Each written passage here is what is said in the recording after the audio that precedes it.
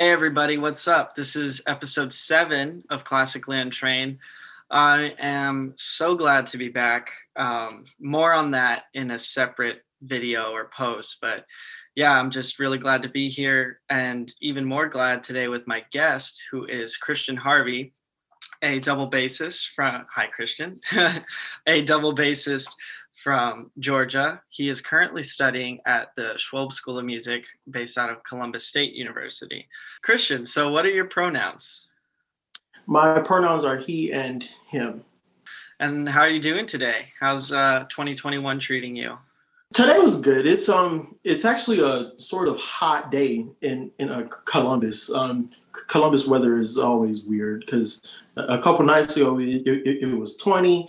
Now it's like 60 out. So, dude, that is totally Texas weather, man. Like it's like grayscale and like 70 degrees right now, but like 3 days ago it was 35 degrees, right. and it's so erratic.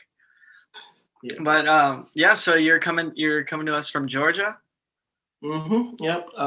Columbus, Georgia, which fun fact is the third biggest city in Georgia, and before I came here, I had no clue what it was.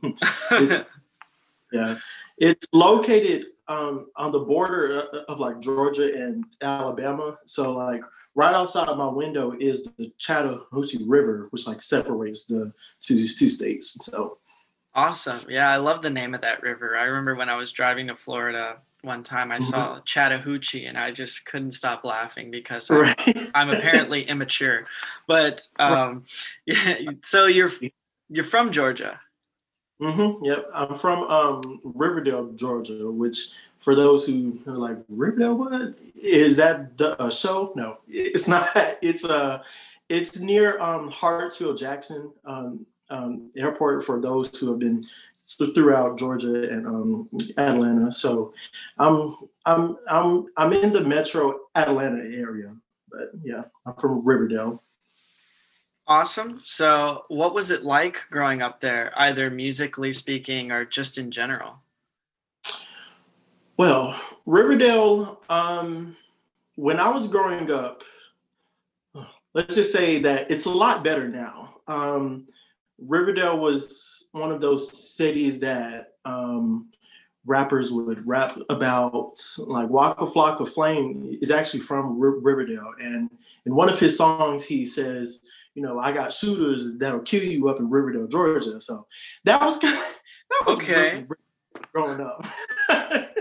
But yeah, I grew up towards the middle of it, and then I started doing music in middle school, which was kind of the perfect time because our middle school was a big sports school, and so when I was doing music, I would do all of these things like honor orchestra, and then teachers would be like, "Hey, aren't you doing something with music?" I'm like, yeah. So it was fun. Yeah. So your teachers, they just kind of, like your directors, I mean, they just kind of saw that you had that spark? They did, yeah. And me and my parents didn't really know. Like I remember, because I started bass in 6th grade when I was 11. And then by my 7th grade year, I had got principal of the county honor orchestra, which I didn't really know much of. I just was playing. And then one day the director was talking to my parents and she said, "Your son has some talent." And then my dad was like, "Really? Him?" And so yeah, that's kind of how I was up until my 15 or 16. I really didn't know what I was doing. I was just playing. I was just doing it. So oh yeah, you gotta love parents. I love that though. There's something to be said about parents that are just like, oh really? Oh, that's nice. Like they don't want you to get too big of a head. My parents were like that too. And I honestly, in retrospect, I really appreciate it because it makes you wanna do it, you know? Growing up, did you have a teacher, like a private teacher? No, I never took private lessons until I got to college. So, like I said, I started in sixth grade. Then by eighth grade, I had auditioned for GMEA, which is like Georgia's, like all state type of thing. And then I remember the day before the audition, I was like, I mean, I won't make it, but I'll try. And my teacher, my middle school teacher was like, Christian, don't say that. Like you have a really good chance of making it. Just go in and play. And so I did. And I got last chair, but I made it. So I was in there. But That's so yeah. awesome. Yeah, thanks to teachers like that, I always push myself more. So Yeah, it's always really good to have somebody in your corner. I mean, it's really hard. You know, I'm sure you felt this at least to some extent. That maybe when you got to college and saw that there were people who had like these mentors that had basically been there for them their entire life. Like, okay, this is what we're going to do. We're going to do Suzuki today when they're 4 years right, old. And then 12 years later, 13 years later, they're sending them off to college as well. It's like, that was always so foreign to me. And I know that like when I got to school and I met people who had teachers that watched them grow up, I was like, wait, is this a common thing? Like, you right, know? right, yeah. Like for me, that was when I started to do more like youth orchestras, like in the metro Atlanta area. So in my 11th grade year, I auditioned for Emory Youth Symphony Orchestra, which is at Emory University. And when I got in it, and we would all be, chatting and stuff, I remember there were bases that would kind of compare like the value of their instruments. One of them was like, oh yeah, my bass is worth 20,000, and the other was like, oh, my bass is worth 30,000, and me, 16-year-old kid with a $3,000 bass, I just felt like, is this like, am I like in a different world? Like it was always fascinating to see the difference between like kids that were like me that kind of grew up with the passion of it, and then the ones that had the like kind of paid lessons and an expensive instruments route. So Yeah, yeah, to me, it was always like, especially now, I have this metaphor of like making it in music is like it's one of two things usually. It's like you're running, both of you are running a marathon, right? But the person who has the economic advantage and the resources and is born into a place where they have access to resources. You know, we can't choose where we're born. You know, some people are born in Chicago and have access to the Chicago Symphony, and some people are born in Topeka, Kansas or something. You know, there's no rhyme or reason to it, but the people that have those advantages are running a marathon down a path. You know, there's going to be some obstacles that come up in that path, like there always is. But on the other hand, you have kids who have no economic advantage or don't have a leg up or, you know, this or that. And it's like for them running a marathon through a forest, you know, it's like all you're facing is obstacles. You have no other choice. So, I yeah. mean, can you relate to that as well? I know I could. Yeah, and I didn't feel that more towards I was like approaching senior year of high school, because I would have like bass friends throughout Georgia, and it came to like college auditions, and everyone was saying, "Oh yeah, I'm auditioning for um, Rice, Jacobs, Juilliard, CIM." CCM, all these different places. And I was thinking like, that's so expensive. And then, which is why I auditioned for schools that were only in my state, which I got lucky that my school here is really good. But I definitely could not have afforded to travel to all these different states, especially with the bass, because it would be different if I played flute and I could just get it on a plane with my flute down my arm. Like you have to drive places with the bass. And so that's when I realized there was the big like divide in between me and my friends. I mean, of course, I don't like. Part of me is like, well, everyone has their own paths, but I mean, I, I can't lie and say, wow, I wish I didn't have money growing up. So, yeah.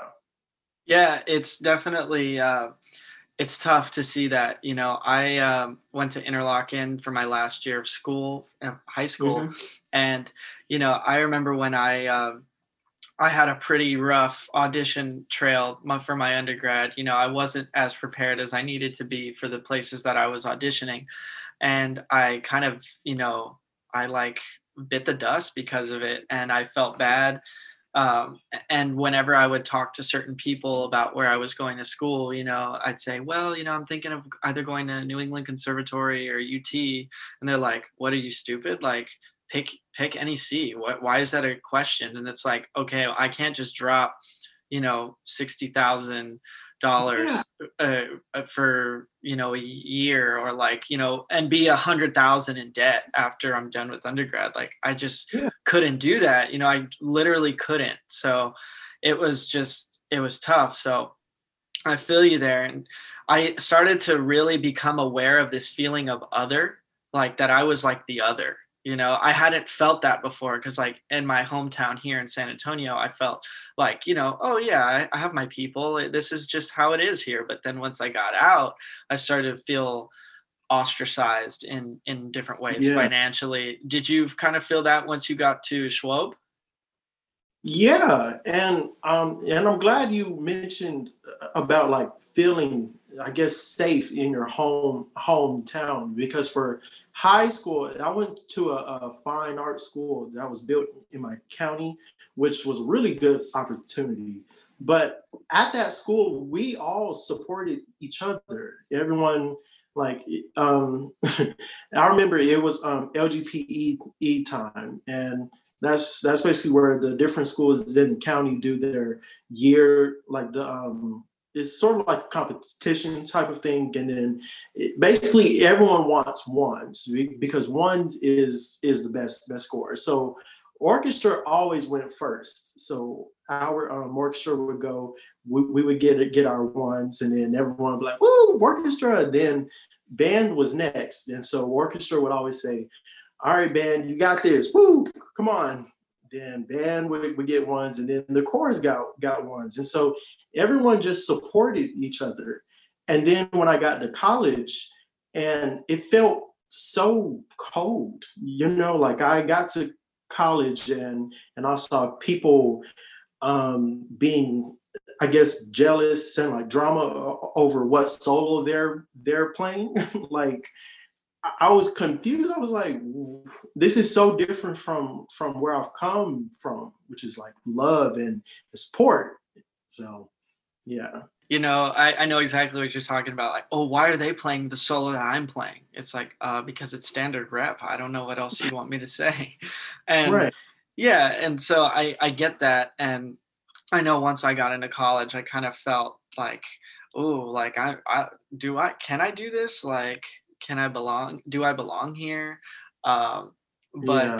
and I ultimately kind of found my place. Like, it wasn't like in any sort of organization or anything, but I was just like, okay, I'm comfortable here. Finally, took a couple years, but I'm good. But did you ever find like a organization or a place that you felt comfortable?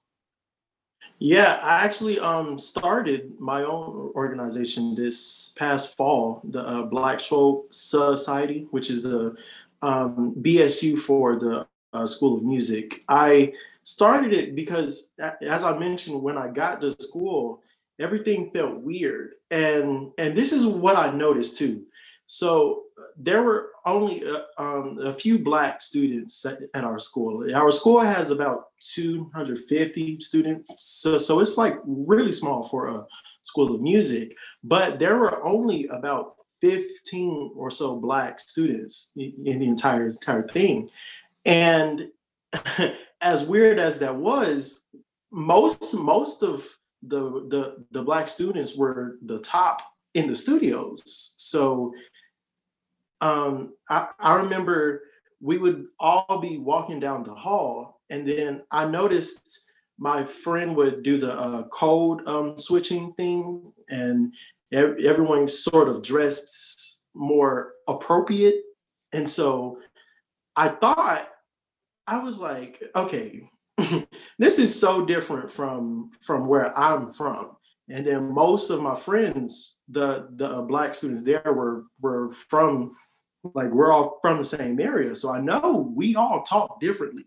So why is it that we have to sort of change ourselves to fit in with everyone else? And so then I realized, okay, this has to stop, because we should be able to feel like our own. And so I started the organization over the summer. This is the poster here. I'll tilt it up. There we go. It's that there. It's an awesome poster for those who can't see. It's really cool. Thank you. But we started it, and our goal is to basically uplift the Black students, faculty, and staff at CSU. Because it's like, yeah, the students felt some way, but we also had our janitorial staff. They're all Black, and then everyone would kind of treat them like they were like below everyone else. And I don't know, people irritate me. But it's if I could just interrupt for a second, but I really love that you included them in there, because I cannot tell you how many times, like, at every university pretty much, like, it's always either the dining hall staff or the janitorial staff just happen to be Black or Latino or another minority.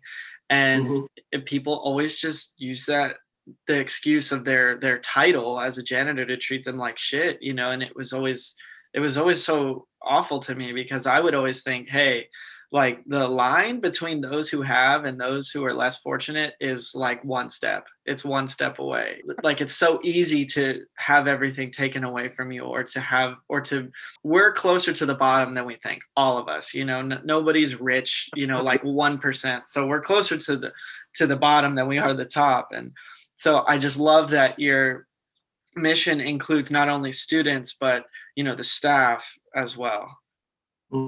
Yeah. And another problem that we noticed was that before last year, there were only 2 Black like applied faculty out of the entire school. And I mean, so we of course didn't want to fire everyone and just hire Black staff, but we noticed that was kind of a little bit of a problem, because most of them were white, middle-aged, bald men. So it's like, can we change it up some? And so my teacher, Dr. Patricia Weitzel, this is actually her first year here, and she's the Afro-Brazilian, so we're really lucky that we have her, because she's, one, really good. She's a great teacher, but she also looks like me, and whenever I'm in lessons, I can just feel that it's like, wow, like, I'm really glad she's here. And that's what I meant by students didn't feel supported. Like, every time I would see, like, for example, one of my friends is a violin player, and he had graduated, but he was a really good violinist. And even just hearing him play, I thought, wow, I'm so proud proud of him because he's Black and we're all from the same area. So it's like watching me basically grow up and do good in school, do good in music. And that's what most students felt was missing from everyone else. So the organization aims to sort of fix that problem. And we have been doing it a lot this past semester. So Awesome. And that's really great. I know what you mean. You know, I had friends that, you know, went to UT with me that they made it, you know, and I was always so happy to see them doing great things and, you know, getting direct band director jobs and writing music and expanding their horizons. And it's like, you can't help but feel that, you know, it's like, oh man, you know, we had the same upbringing, you know, we weren't rich, we had it, but we had what we had, and it was beautiful because we used those resources and we were afforded these wonderful opportunities. Mm-hmm. So what kind of stuff have y'all been doing since the organization started?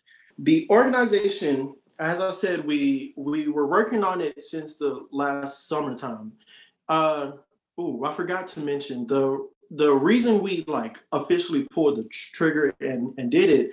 Our theater department, which is a really big like theater school for the entire country, last summer they were under federal investigation for like racism, like serious racism. Like apparently one of the teachers, they would have makeup class or something, and then they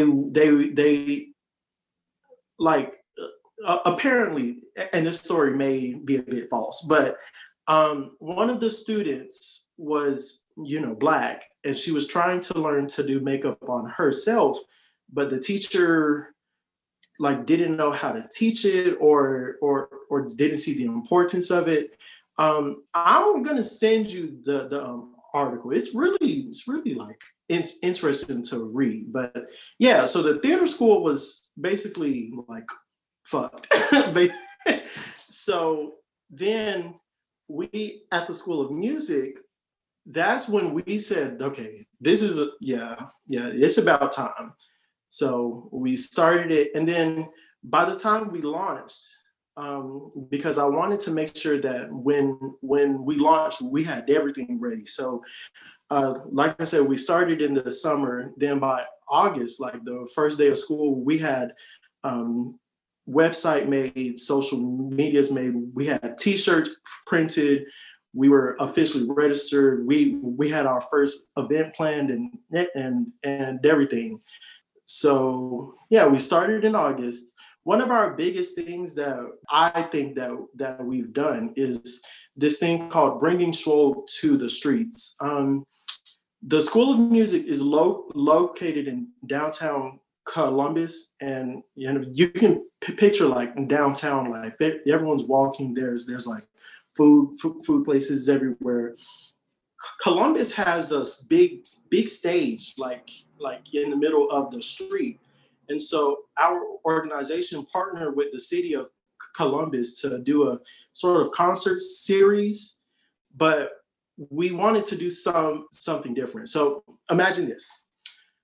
So let's say we're at one block, right? We're at the sort of end of the street. We had one setup there, one station set up there where, let's say there was a clarinet trio playing. Then at the same time, at the pizza shop, which is like half a block down, we had a bass ensemble. Then down the street further, we had a trombone group. And then on the opposite end, we had a cello group. So basically we had like 4 different music groups playing at once. And then every 30 minutes, we would all switch and swap out. And so there was always music going, but it was at different spots. So you could walk down the same street and hear clarinets. You could hear cellists playing like rock music, trombones playing whatever brass players play. I don't know. I don't care. And then, yeah. So that was one of the biggest things we did. And it was a success. We got a lot of money from tips, and everyone passing by would say, "I'm so glad that you all are doing this, because most of the city folk like haven't heard music since the COVID time started. So it's been about 6 or 7 months ever since they've heard live music." It's so cool that y'all did that. That's a big effort to coordinate, because one of the problems is that, and I found this at a certain institution that I won't name, but that they just didn't care about their student body, like, at all, outside of the School of Music. Like, you'd go to the orchestra concerts, this was pre-COVID, and there wouldn't be a single student from the whole university um, present. It was just donors, pretty much. Like, nobody wanted to come at all who wasn't an old person, basically. And then the school would be like, well, why is this happening? Why? And it's like, well, maybe because you're an elitist institution who doesn't even try to open themselves up to an audience outside of the classical circle. And so Yeah. I think that that's really great, because what that ends up doing is, you're giving people a service. Like, people miss live music, they want to hear it, and you're raising money for the organization, and it's all around beneficial, so that's really cool. What and then also you're bringing attention to Schwob, like, hey, we're the School of Music, we're doing stuff like this. What other kind of events did y'all have? So one of the things that at the our school does is a class called Convocation. Every Friday we would pre-COVID, it would be where people can sign, like, um, register to perform or give a lecture recital. And so now that everything is virtual, the class has expanded to where you can watch concerts or watch discussions, watch videos of stuff. So the Black Schwob Society, we have been doing panel discussions. And so the first one we did was with our guests were Dr. Josephine Powell, who is the choir conductor at Auburn University, and she writes a lot of choral music. She's known for that. She tours it everywhere. We also had Dr. Natalie Temeskin, who is a professor of writing here at our writing school. And then she is one of the co-writers for Dear White People, which is really cool. And then finally, we had Kellen Gray, who is the conductor of the Charleston Symphony, and he graduated from our school. So that talk was really good. It was it was important for a few reasons. One, everyone there was like, all three panelists were Black, and so it felt more kind of personal and a bit cozy, because it was like, it just felt like they were talking and they had known each other for years. But in fact, they're all different backgrounds, they're all different ages, but the conversation felt so genuine, and then it was a really good thing. And a lot of folks in the School of Music loved it. We also did another panel discussion later in the year that featured prominent alumni from our school. And that one had Dr. Courtney Jones, who is a trumpet faculty at a school in Florida. I'm not sure the school, but we also featured a alumni, Jared Tobler, who is a high school director in Macon, Georgia. And that was also good, because Dr. Jones would explain like how to go from student to faculty, which is what people like me and most folks at our school are kind of worried about.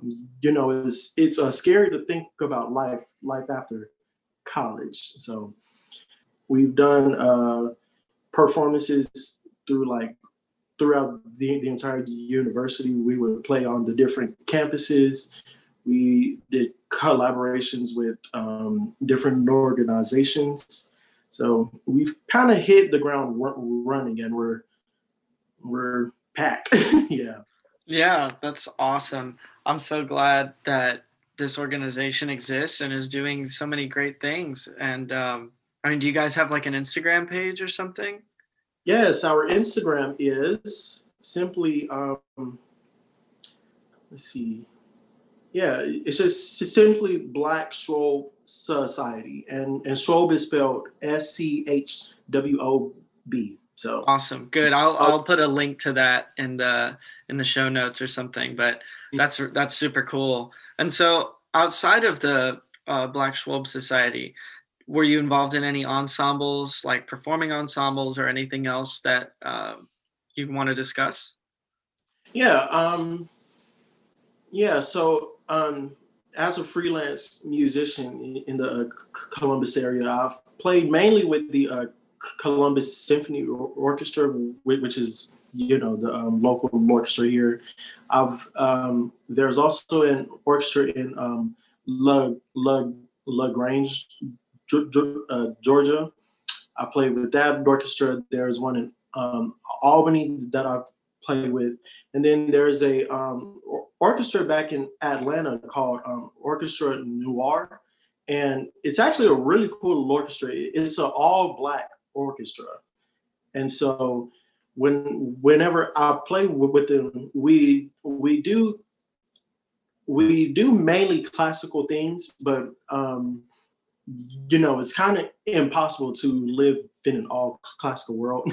So half of our stuff is classical, then the other half is pop or funk, soul. So the orchestra consists of strings, but also there's a rhythm section. You have bass, piano, drums. We'll have the trumpets and trombone, tuba, sousaphone. We have that. Don't know why, but it's there.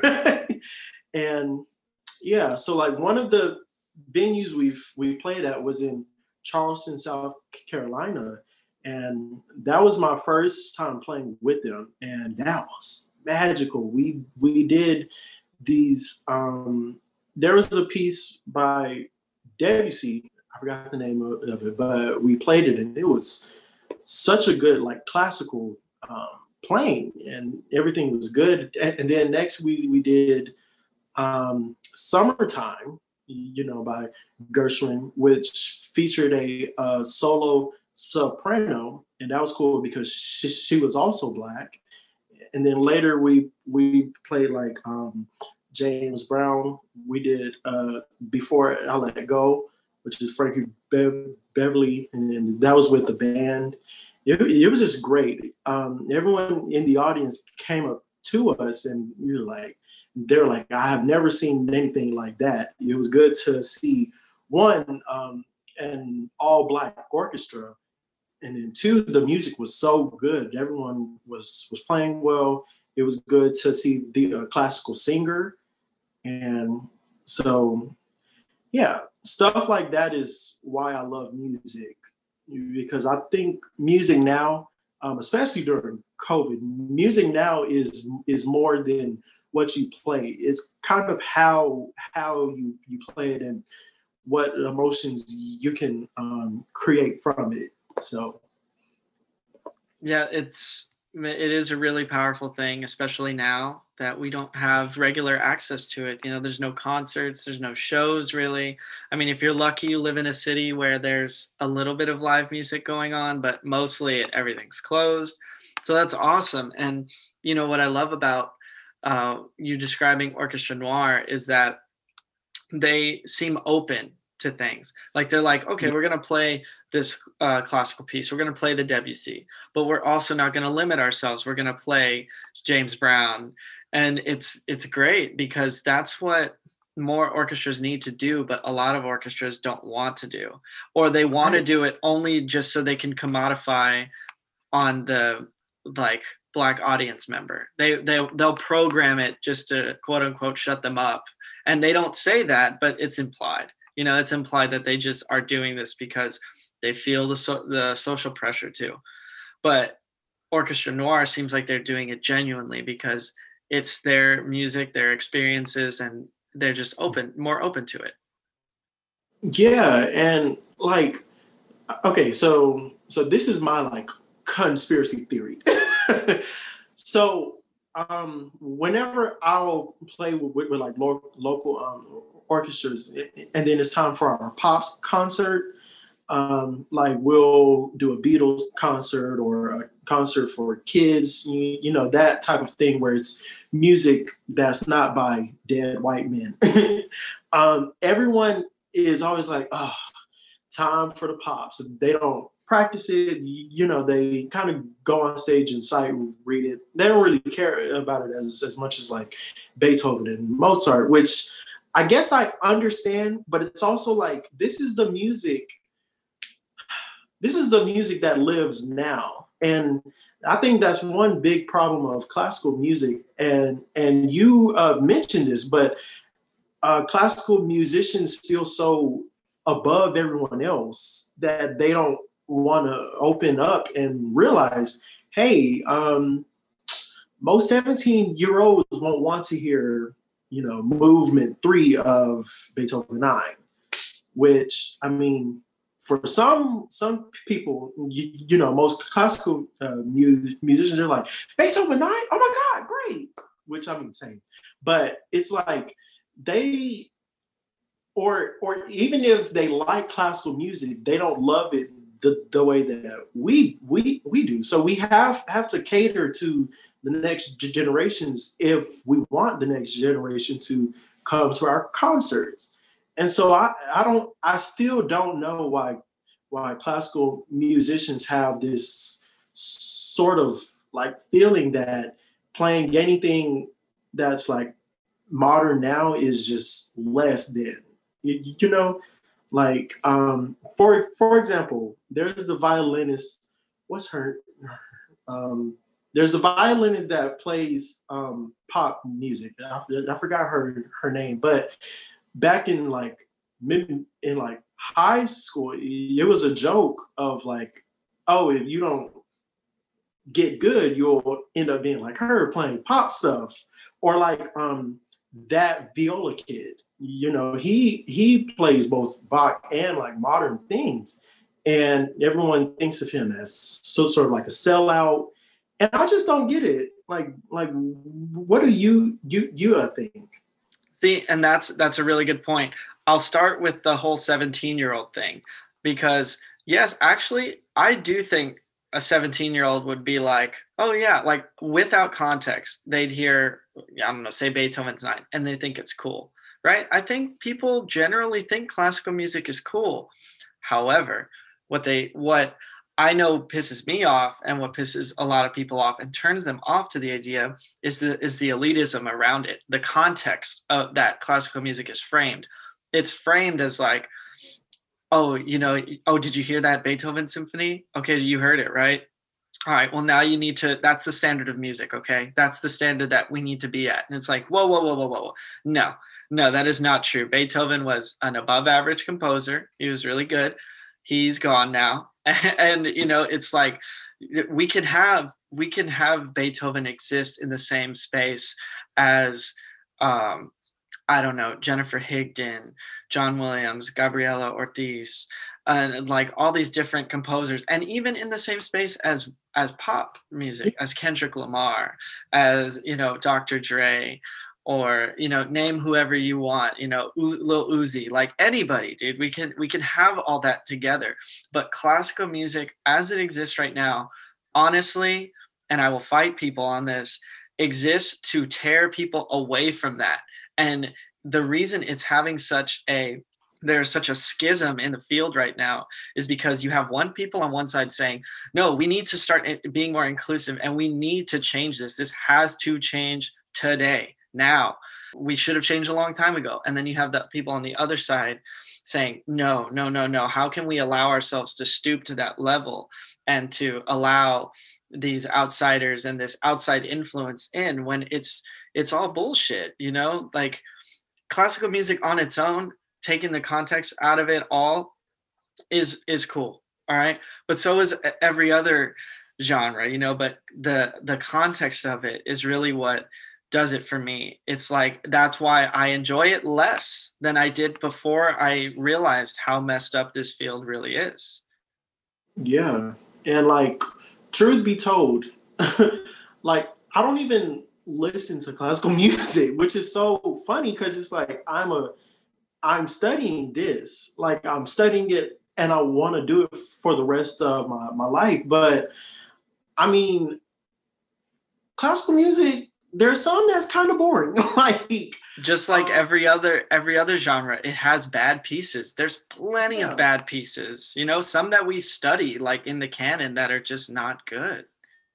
yeah, and it's like, um, I mean, I can speak for myself, but also like going to a concert, like I would go to like wind concerts or percussion studio concerts, and slow down.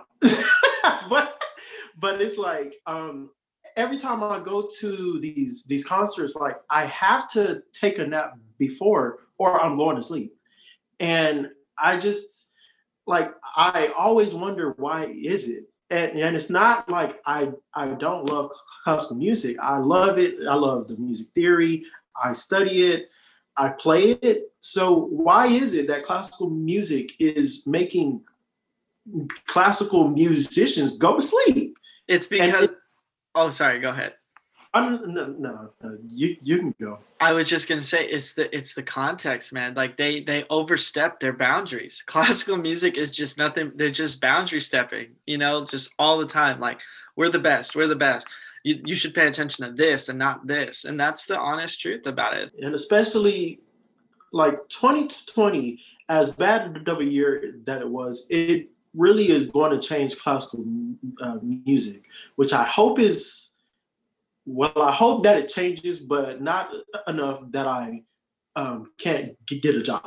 But basically, classical music, one, is going to start to become more diverse. I mean, they can't fight it anymore.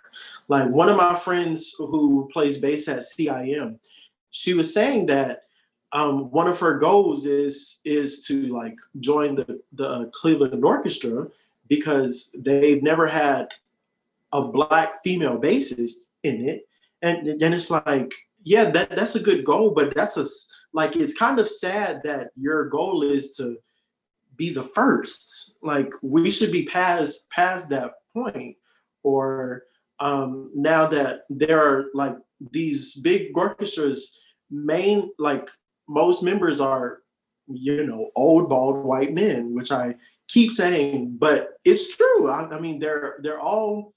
And because they're still in, they can keep this mindset going of, oh, this is what we should play. This is what we should look like. This is our sound. And so until those things change, then I think classical music is kind of doomed.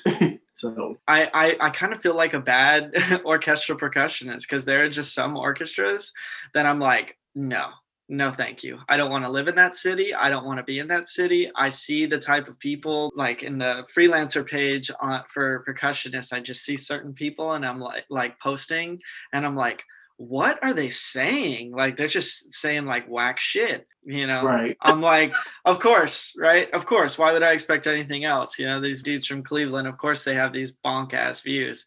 And so Right. I know that's a controversial statement, but yeah, there are just some orchestras that like if they don't make it post pandemic, I don't want to see them pandering to us. Like, please give us money. Please look at, we're trying. It's like, you had all this time to try and you continuously brush it off as nothing. And it pisses me off that these orchestras will do that. There's like a handful that are like habitual about it, that are just like, they're fighting it tooth and fucking nail. And so I'm just like, like when it's all said and done, if they're still not doing good, it's their own fault.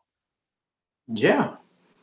And like this is a sort of side rant, but it's important, which is why I really value teachers a lot, like middle school, like elementary school teachers too.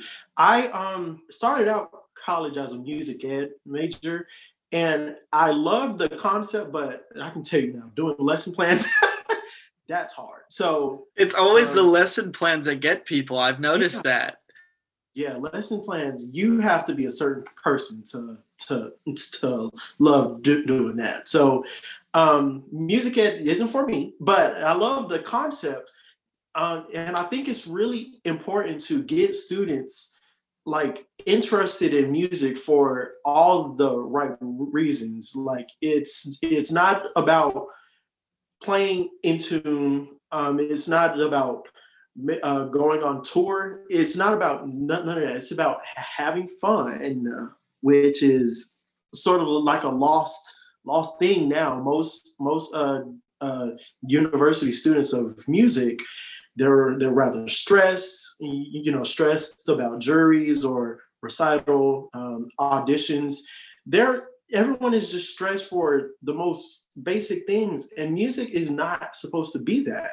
Like even folks say music is a um, hobby, right? So if it's a hobby, and of course, going from hobby to profession is a bit weird, but it's like you should still hold that same value of music being fun.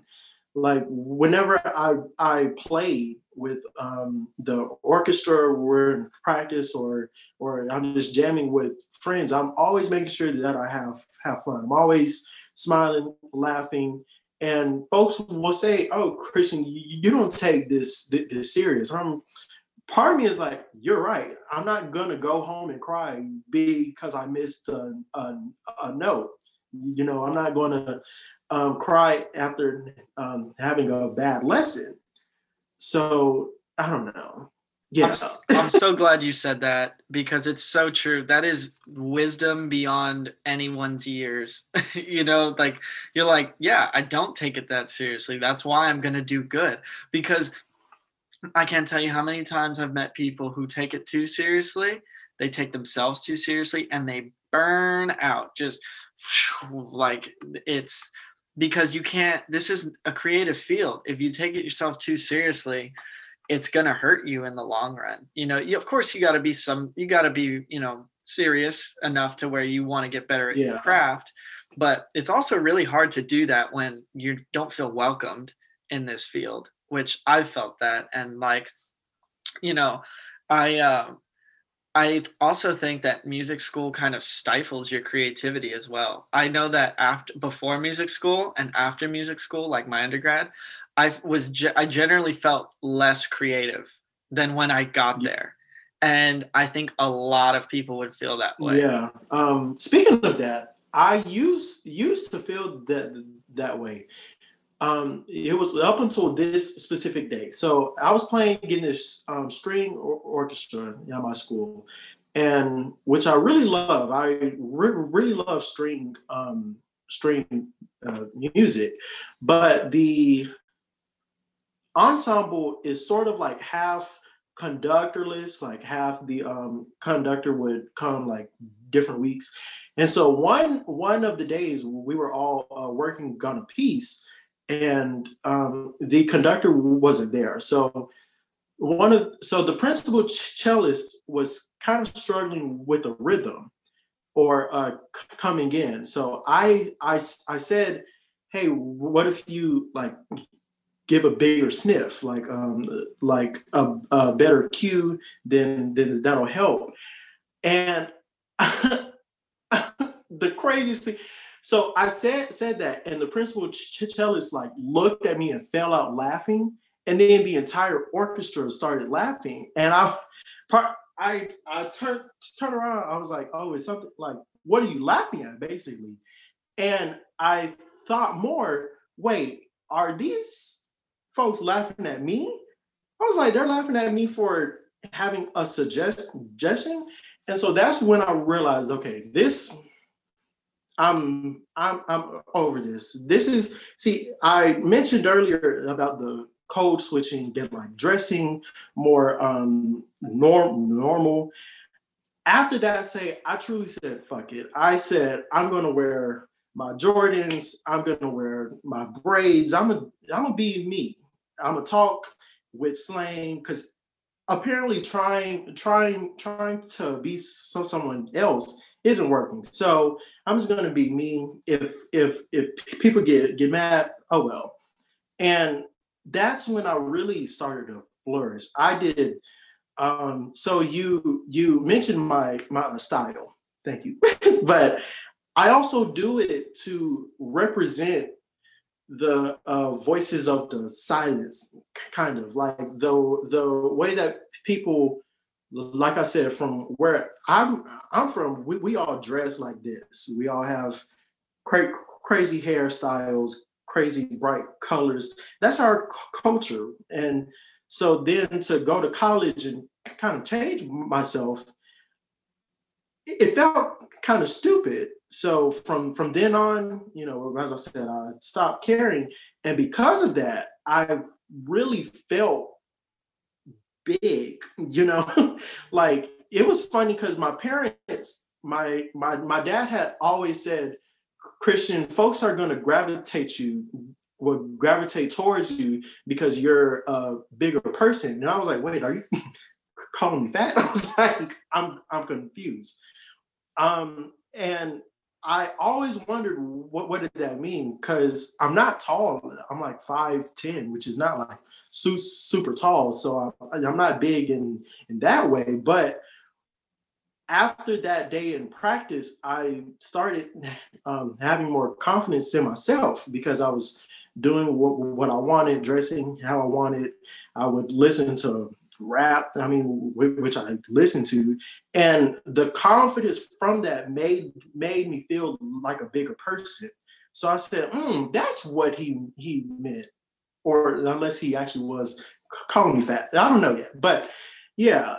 So like I made a post on my Instagram, like towards when the school year started. We had took studio pictures, and in that picture, I'm wearing like a Nike headband.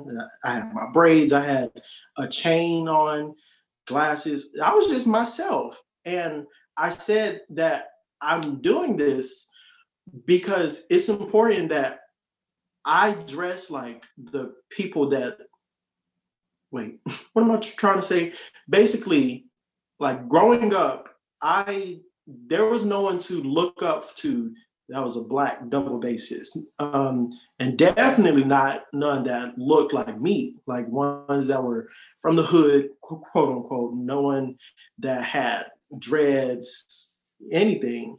So I made it a point that I will dress up as myself, my true self, so that those kids back in Riverdale, Georgia, those bassist classical folks will look at me and say, "Oh, there's someone that made it that looks like me," which I think is really important.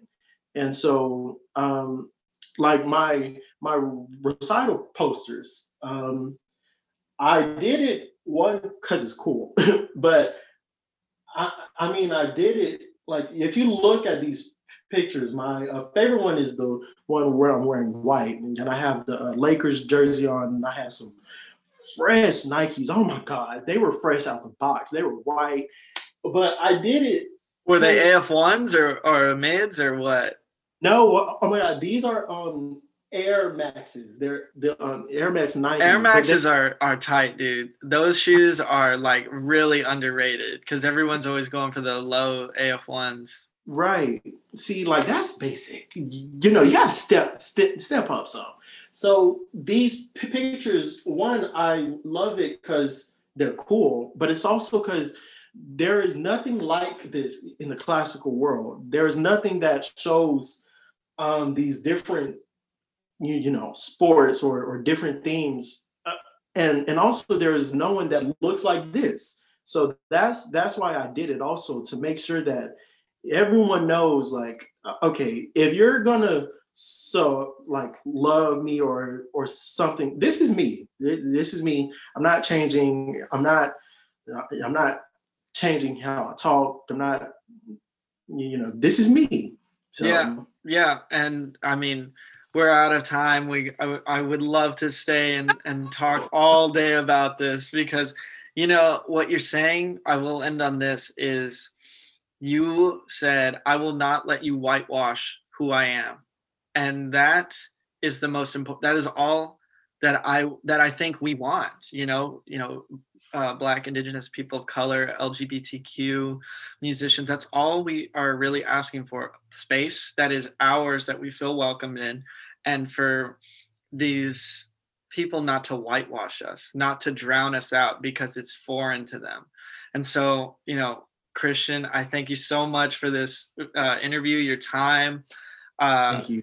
The wisdom that you have is just so beyond either of our years. It was really great to hear all this, and I know everybody's going to enjoy it. So thank you so much.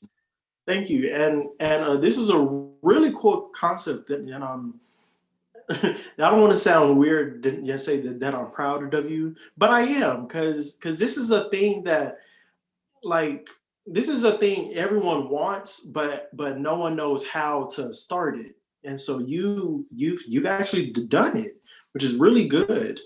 I appreciate that so much. And yeah, there's a lot of cool podcasts starting up. My friends at Classical Queeros on Spotify, and I think they're on a lot of other podcasts, but they're cool. Her Story podcast, Classically Black. Yeah. Man, they are the OGs. I kind of wanted to do this for students, like, because I felt like a lot of podcasts don't focus on students. So I just wanted to do that. And yeah, man, it was great talking to you. I hope you have a good rest of your day. And yeah, thanks so much. Thank you.